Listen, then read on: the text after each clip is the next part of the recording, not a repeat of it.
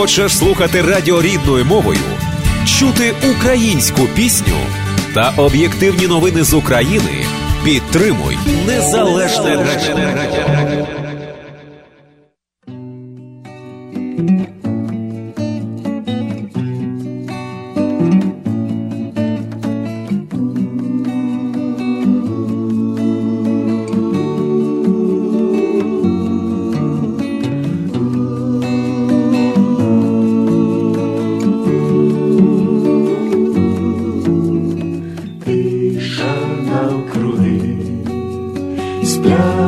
Всі люди, тільки ти і я, і ясна зоря.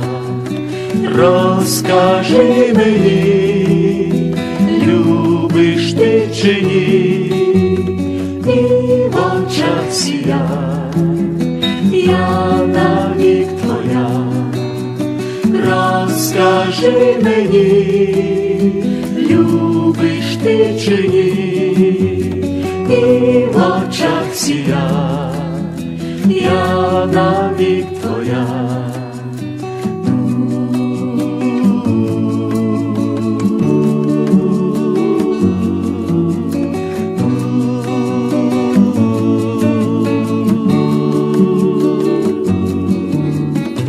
Скільки я пройшов, ти пройшов, а тебе знайшов, ти знайшов у своїх краях, у краях, ластівко моя. Розкажи мені, розкажи, любиш ти чи ні, і в очах сія, я навік твоя. Розкажи мені, розкажи, любиш ти чи ні, в очах сія, я навік твоя. Згасла вже зоря, Згасла вже зоря, пісня солов'я, пісня солов'я, лиш любов сія, лиш любов сія, і твоя й моя. Розкажи мені, розкажи, любиш ти чи ні, і в очах сія, я навік твоя. Розкажи мені, розкажи. Лише нам круги. Підзабули, напевно, цих виконавців. А може згадають, старші люди згадають, молоді, можливо, не знають, і ми розповімо про це. Дует, вірніше, Тріо Мареничів. Тріо Мареничів – це, можна сказати, класика українська, а з погляду сьогоднішнього дня це вже, я б сказав би, ретроспективний погляд, це музика історії. Отже, Тріо Мареничів, які були зірками, і зірки, які миттєво якось зникли з горизонту, і про них більше ніхто не згадував. Існує така легенда, що Тріо Мареничів виникло досить випадково, що якось на концерті, тоді на концертах виступали вокально-інструментальні ансамблі в ті часи. Отже, вони співали в якомусь будинку культури, такому провінційному, і зник електричний струм. Акустичний концерт був настільки вдалим, що керівництво філармонії швиденько оформило, і Тріо Мареничів стало офіційною такою самостійною творчою одиницею. На сьогоднішній день вже Валерій Маренич, а він народився в 46-му році, вже немолода людина, і я пригадую, в інтернеті почали якісь розмови, які підштовхнули, власне кажучи, до ідеї створити передачу і згадати Мареничів. Почалися розмови, чому він не співає, хто йому тепер не дає можливості. Уявіть собі, людина вже трошки старшого віку, і золоті роки в Радянському Союзі у нього просто забрали. Про це ми і будемо говорити. Отже, Тріо Мареничів складалося з Антоніни Сухорукової, дружини Валерія Маренича, а також Антоніної сестри Світлани. Що цікаво, всі думали, що Мареничі народилися чи вихідці з Волині, а насправді воно не так. Справді тим, що Мареничі просто співали від Волинської філармонії. А насправді Валерій Маренич народився у Кривому Розі. А найсмішніше, що його дружина і її сестра, вони народилися взагалі корінні росіянки і народилися в Росії, але навіть вихідці вони десь аж з Казахстану, по великому рахунку, там родина переїжджала. Отже, дівчата, мається на увазі дружина Валерія, Антоніна і її сестра, почали кар'єру в Москві в естрадному оркестрі під керівництвом, тоді був такий Юрій Саульський, досить відоме прізвище з таких радянських монстрів естради. Це було в 71-му році. І випадково вони так знайшлися і заспівали в дуеті з Валерієм, і в них почався дует, до якого приєдналася Світлана. Отже, Тріо Маренич вибрало перші місця у Харкові. Їх нагородили поїздкою до Куби, куди їх, звичайно, не пустили.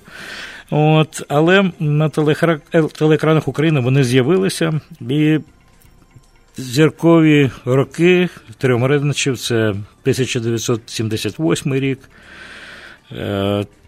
коли з'явилися всі оці пісні, і одну з тих, яку ми сьогодні слухали, це зіркові пісні. Я не буду їх просто перераховувати, на це часу нема, але кожен з вас може відкрити YouTube і послухати Мареничів і насолодитися їхніми піснями.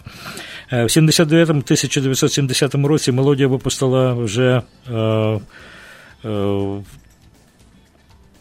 платівку. Мелодія випустила платівку, де співають Мареничі. Мареничі були в такому зеніті, що абсолютно жоден концерт не обходився без них, навіть на такому, будемо говорити, як тоді казали, союзному масштабі. Не тільки по українському радіо телебаченню звучали вони, але звучали навіть по центральному телебаченню радіо. І як же так сталося, що вони вмить зникли? Справа в тім, що Мареничі просто не захотіли обслуговувати Московську олімпіаду, а це був 1980-81 рік.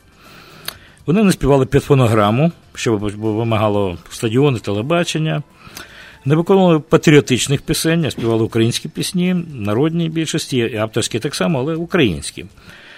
І найбільше горе, що сталося, вони захоплювалися стрілецькими піснями. І це все в сукупності, в принципі, призвело до того, що одним порохом руки Мареничів просто стерли з екранів, з радіо, і так зробили, що вони взагалі зникли і про них забули. Отже, Міністерство культури видало наказ заборонити Мареничам виступати за межами Волинської області. Тільки в Волинській області, тільки вони там можуть виступати. Для них це було, безперечно, велика травма. Навіть було розмагнічено свіжо знятий фільм з виступом Мареничів. Тобто влада пішла на нищення колективу. Абсолютно. Більше того, Мареничі в 92-му році їздили в Канаду, і вони побували в Канаді, але пішла така чутка, після того, яких вже не стало, пішла чутка, як то кажуть, селом, що Мареничі залишилися в Канаді, що вони вже не в Україні, що їх абсолютно тут нема, і ніколи вже їх тут не знайдете. Хоча Мареничі були в Україні. Просто їм навіть і тоді не було ніякого ходу, не давали. Хоча вони, і більше того, за стільки часів їхнього нищення у них зрозуміло, що просто була велика депресія, велика травма. Але, попри все, помалу Валерій Маренич продовжував щось писати, випускати якісь пісні, які просто ніхто не міг чути ні по радіо, ні по телебаченню, але тільки на концертах невеличких, які він продовжував давати. Треба сказати, що все ж таки у 2004 році, я боюся помилитися, вони були нагороджені, Тріо Мареничів були нагороджені титулом «Народні артисти України». Все тріо, кожен з них отримав народного артиста, але вже було трошки все це запізно після стількох закатувань в бетон, інакше не скажеш, у таких талановитих виконавців. От ви самі слухали пісню, ми ще одну пісню послухаємо зараз. Хоча, треба сказати, на сьогоднішній день є інформація про те, що Валерій Маренич продовжує писати пісні і виступає окремо. Його дружина Антоніна так само виступає окремо і часом співає з своєю сестрою Світланою. Ну, така творча, я сказав би, трагедія сталася у житті Мареничів, таких талановитих і, я б сказав би, неповторних виконавців. Зараз ми послухаємо пісню, яка є авторською, яку написав Вадим Крещенко, слова, музика Олександра Злотника. І що цікаво, чому ми цю пісню включаємо, тому що вона, по-перше, дуже гарна, «Котики вербові», багато з вас слухачів знають цю пісню, якщо не знаєте, познайомитися. А по-друге, ще вчора у Олександра Злотника був ювілей, йому виповнилося 70 років. От він продовжує писати, виступати. До речі, вчора у нього був великий концерт ювілейний в Україні. Ну і більше того, він очолює, як то зараз, раніше вона називалася «Школа Глієра», а тепер вона вже, можливо, інститут Глієра, чи якось інакше, чи академія Глієра. Ну, він працює з молоддю, навчає нові молоді кадри, очолює цю установу. Побажаємо йому успіхів в роботі. І Валерію Мареничу так само здоров'я і продовжувати творити. А слухаємо «Котики вербові». На мої слова, на моє мовчання впала я жива, зоряниця рання, ти скажи промов ніжними вустами, може це любов ходить поміж нами, ти скажи промов ніжними устами, може це любов ходить поміж нами, молода печаль, котики вербові, у твоїх очах, у моєму слові, ти скажи промов ніжними устами, може це любов ходить поміж нами, ти скажи промов ніжними устами, може це любов ходить поміж нами.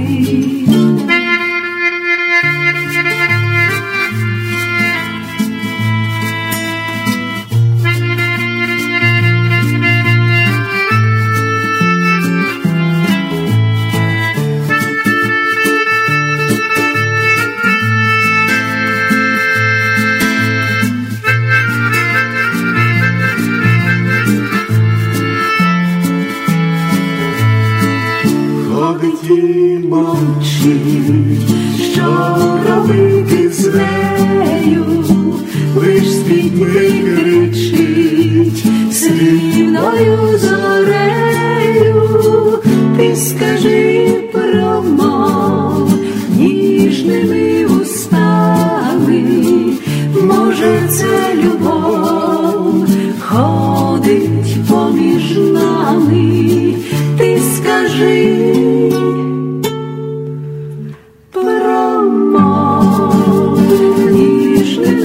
устами, може це любов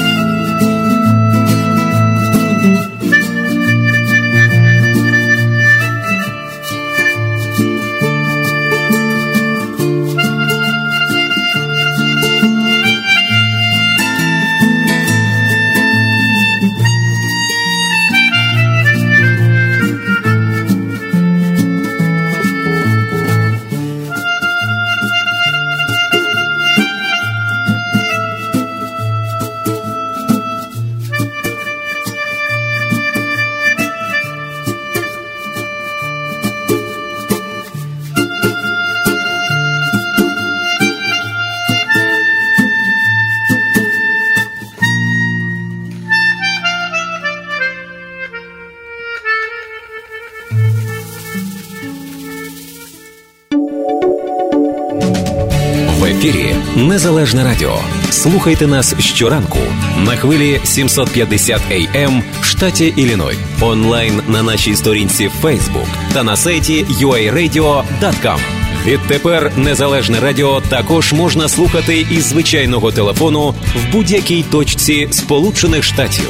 Наберіть 773-299-78-78. Слухайте запис останнього ефіру в зручний для вас час.